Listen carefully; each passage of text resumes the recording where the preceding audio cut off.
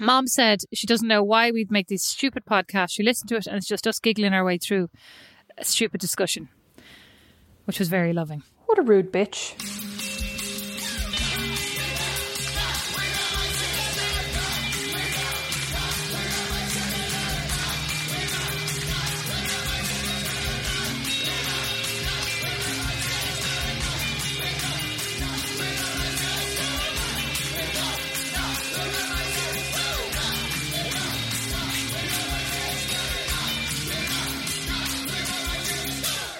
Hello and welcome to a Minisode of Not Without My Sister. Hi, Rosemary. Hi, Beatrice. So, Rosemary, this week I was on spring break. I was at home tidying up and by myself. Oh, everything I listened to was annoying me on musically, like on my phone. So hang on, by yourself. Have you forgotten that you have 4 kids? Oh yeah, well they were just like, maybe that's why the music was annoying me, because they were screaming and the music was annoying me. I was coming out of my phone. I couldn't find anything to turn it on speaker wise. Couldn't connect it to the Bluetooth. It was annoying me. Anyway, I was rearranging bedrooms, so I had a lot of time as I was tuning out the screaming to think. And one of the things I started thinking about was your book, Rosemary, which I don't know if you want to give a little bit of detail there of it. Yeah, my WIP, my work in progress. I'm currently finishing the writing of a book called This Is Not About You, a series of essays basically about every man I've ever slept with. No, every man I've ever dated. And do you define yourself by the men you've dated, Rosemary? I mean, it seems like this is very focused. Is it about you or is it about them? Well, the title is This Is Not About You. It's basically about what all these men that I chose and that I led away with the worst behaviour ever, what it says about me, which is nothing good. That's basically what the whole thing is about, is like, see how I have let these men define me for 2 decades. And it all ended up grand, because here I am now, married and pregnant. Delighted with myself. I know, right? I was about to say how I let these men define me, and then I moved to America, and within 4 months I was pregnant and engaged. I'd found a new man to define me and defile me. Exactly. To define you in American. He defined you probably totally differently. So with all of this anyway led me to think, Rosemary, what book, like if there was a book that you could have written, what would it have been? What book do you wish you had written, if any? Okay, so there's more than one for like different reasons, right? Okay, go ahead. For example, I wish I had written The Secret by Rona What's-Her-Chops. Can't even remember her name. One of the worst books I have ever written, but she's now a multi-gazillionaire. Sorry, one of the worst books I've ever read. I'm imagining I wrote it now. But like literally one of these books that I read and I was like, this is such rubbish. Like so crap, not even well written. The thoughts and ideas in it I found actually offensive. Puerile. There's one bit where she's talking about, not even puerile, but she's talking about the power of positive thinking, right?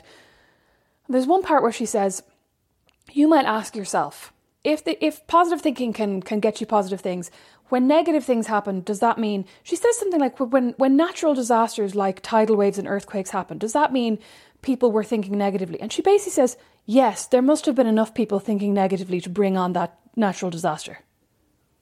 It's actually outrageous. Like, such blaming, like not of victims even, but such like absolute disregard for the idea that there are circumstances in which people find themselves through no fault of their own. So, you know what I mean? Yeah, I do know what you mean. There's no such thing as just happenstance. Yes, I wish I was that dickhead who had written that dickhead book, and now I would be a multi-gazillionaire and hated by people like me, but rich, so I wouldn't care. What about, 50 Shades? Did you not wish you'd have written that? Yeah, actually. No. Twilight. I wish I'd written Twilight. Could you? Could you think you could? I mean, think you'd be able to? I don't mean, but no. I mean, I feel like 50 Shades, every time there are moments where in my life I'm like, I should jump on this Mills and Boon bandwagon and just, get an easy book. And I'm sure the writers are going, it wasn't that easy. But like the minute I start writing anything about anybody kissing anybody, you can only imagine. Like that's the tip of the iceberg, Rosemary. If purrs up, your eyes squint, your entire face is like, oh, I can just imagine it now, like you've just sucked a lemon. Oh God. So this book that I'm writing about the men that I've dated, there are some mentions of sex in it. Like, I talk about losing my virginity, or I talk about faking orgasms, and I talk about, I've actually only done that once. Are you serious? Faked an orgasm once, and I was like, what's the point of this? Yeah. Oh yeah, me too. It was this Australian guy and he just kept going, I really want you to come for me. And I was like, Rosemary. Fine. was like, grand. Well, listen, this is what all I was about to say was that, like, all I keep imagining is mom and dad listening to the podcast or reading that book, so I never could. I know, I can tell by your face. Your nose has gone all red. I'm actually mortified right now. But like, so when you write these things, how do you feel about it? Like, do you feel like you're being honest? I feel like I'm being mostly honest, but I don't think there's a single, and I'm gonna have to go over and rewrite and edit, because basically I'm making every single moment in my life where I've had sex seem either hilarious or awful in a kind of hilarious way. Like, I cannot write about sex and even think about trying to make it sound sexy. Do you know what I mean? That's mortifying to me. Like, it's much easier for me to be like, I'm going to write about this calamitous, like, moment of unsexy sex. That's much easier than I'm going to write about this time that I had a wonderful sexual experience. I can't do that. That's difficult. Have you had any? One or two. What was that phrase I used the other day? Do you feel that you're being, though, like, honest enough with the reader? Do you feel like that you're really getting to the, what should I say, scraping the innards or something? Scraping the... It was stupid, whatever it was. I thought it was very poetic, personally. Well, that's basically what I was saying to you. So my first draft, I feel, was very kind of surfacey, and it was like telling the stories of dating these men the way I would tell a friend, as in, oh my God, you'll never guess I used to go out with this guy. And, you know, make it an entertaining story and kind of tell all the bad bits. Whereas in the second pass, I'm trying to be a little bit more honest. And I mean, it's really difficult. I'm working on one chapter now where, like, every page I'm going, oh my God, this is just awful, because it was an awful relationship. You know what I mean? And I'm not trying to find the funny parts of it, but I'm literally writing it going, this is just really sad. And I'm trying to get that over with. But I'm trying to kind of find a balance where, you know, there are moments that are going to be entertaining, but there are also moments that are really honest and hard, whether that's because I projected something onto a relationship that wasn't there, or, you know, whatever it is, whatever transpired. Well, I read a thing the other day, as you know, I like, what's his name? Richard Russo. I don't know what I was calling him. Philip Russo there. Richard Russo. And I was reading his book on The Destiny Thief, which is a series of essays that he's written about how he came to be a writer and his view on writing, etc. And he quoted another writer, and he said, as she once said, what happened to the writer is not what matters. What matters is the large sense that the writer is able to make of what happened. And I thought that was really interesting because, as you know, I read a book this week, another series of essays by an Irish writer that I thought was not good, right? To be very frank, he or she shall remain unnamed. I thought it was quite atrocious. But it was because it didn't tell me anything more profound or leave me with anything. It just told me, like, I went to the sweet shop. I picked up some sweets. I came home. It was like, this happened, this happened, this happened, this happened. And there was no bigger takeaway or bigger, you know, insight or anything. It was just this. And that's fine if you're like an exceedingly gifted writer and there's an arc of a plot, but this was just these separate instances. So I'm hoping that there will be profound insights from you into your brain and your life and just the state of romance and sexuality in general, Rosemary. How are you going to feel about reading about my sex life? Because you don't really like when I talk about it. I don't like when you talk about it in front of thousands of people. And I actually don't care about you talking about. I actually could give two craps. Actually, it's not the thousands of people. It's the two specific people who are listening. It's mom and dad. Yeah, that's the only two people. I'm like, oh, Jesus. Only because I just go, oh, I know how much mom is cringing. Not even inwardly, outwardly. You know, I sent mom a photograph. I mean, maybe this is TMI. I sent mom a photograph. I bought these maternity bras, you know, that have the little flaps that flap down so you can feed the baby. Yeah. So I thought this was hilarious, and I flapped the flap down and sent mum a photo. And it was one of those photos, like I took a selfie and you couldn't tell that my whole tit was out until you clicked into the photograph. You know what I mean? Poor mom. I know. So I was like, open for a surprise. And she just writes back, oh my goodness, I was sitting next to your father when I opened that. And I'm literally like, I actually could not care less. I'm like, I don't know why she thinks that I'm like, not dad. No, I think she just hopes springs eternal.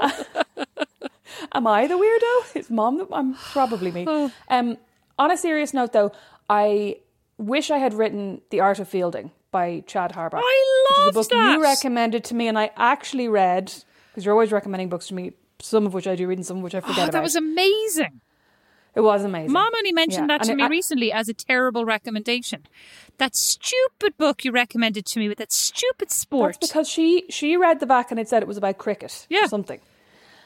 And then she just, every page, she was like, this is about cricket. Even though, like, it wasn't ostensibly about, but like every page she was just imagining cricketers. I can just see it now. She was giving out, literally randomly, recently, she was criticising, I'd never read a book you recommend to me anymore.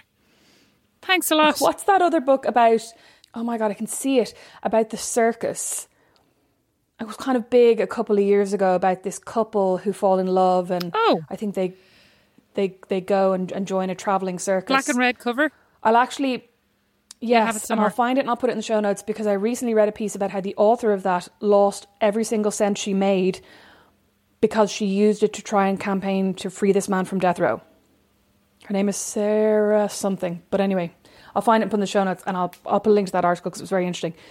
But mom read this book and like this book is about love and about kind of adventure and about people kind of getting away from or breaking out of their own circumstances or their own environment. And Mum was like, I'm never reading another book about animals ever again. Oh, just so many. The lion and the tiger. I just couldn't. I hate books about animals. My. Poor Mom. What books do you wish you'd written other than Margaret Heffernan? Anna Green Gables. So brilliant.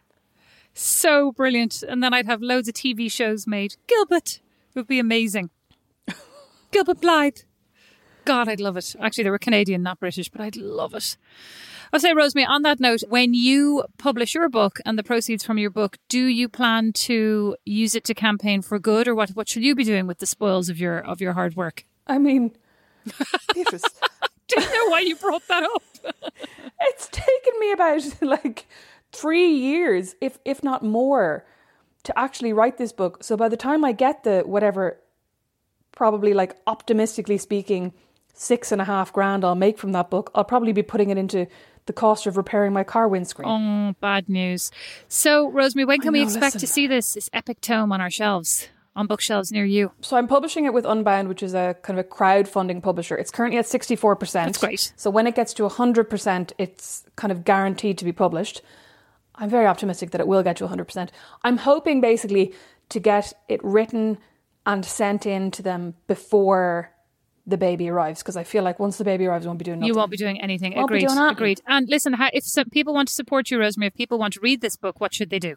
I'll put a link in the show notes, but you can go to unbound.com and search my name, or there's also a link in our Not Without My Sister Instagram, and I've kind of shared links all over the place, but we will share more links to it. I have a brilliant idea. Search Unbound, Rosemary McCabe. We can do a mini-sode, Rosemary, where you read out a segment for everybody and we can talk about it.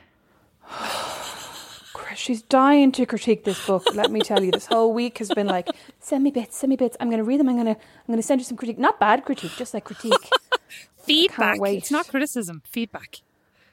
Oh yeah, but sorry, what I was going to say is I'm hoping that it will be published ideally around Valentine's 2022, because I think that'd be a nice time to publish a book about how shit men are. Oh, straight men. Not all men. Hashtag not all men. Now I feel like we should both learn the song from Crazy Ex-Girlfriend. You know, the one that's like, let's generalize about men. Oh God, you love that song. You can post that too. Let's generalize about men. Let's take all bad things about one man and apply them to every man. It's a great song. And then it goes into a whole segment about like, except gay men. Oh. All gay men are fun and exciting. Oh my God, you can't say anything. You can if you're singing it.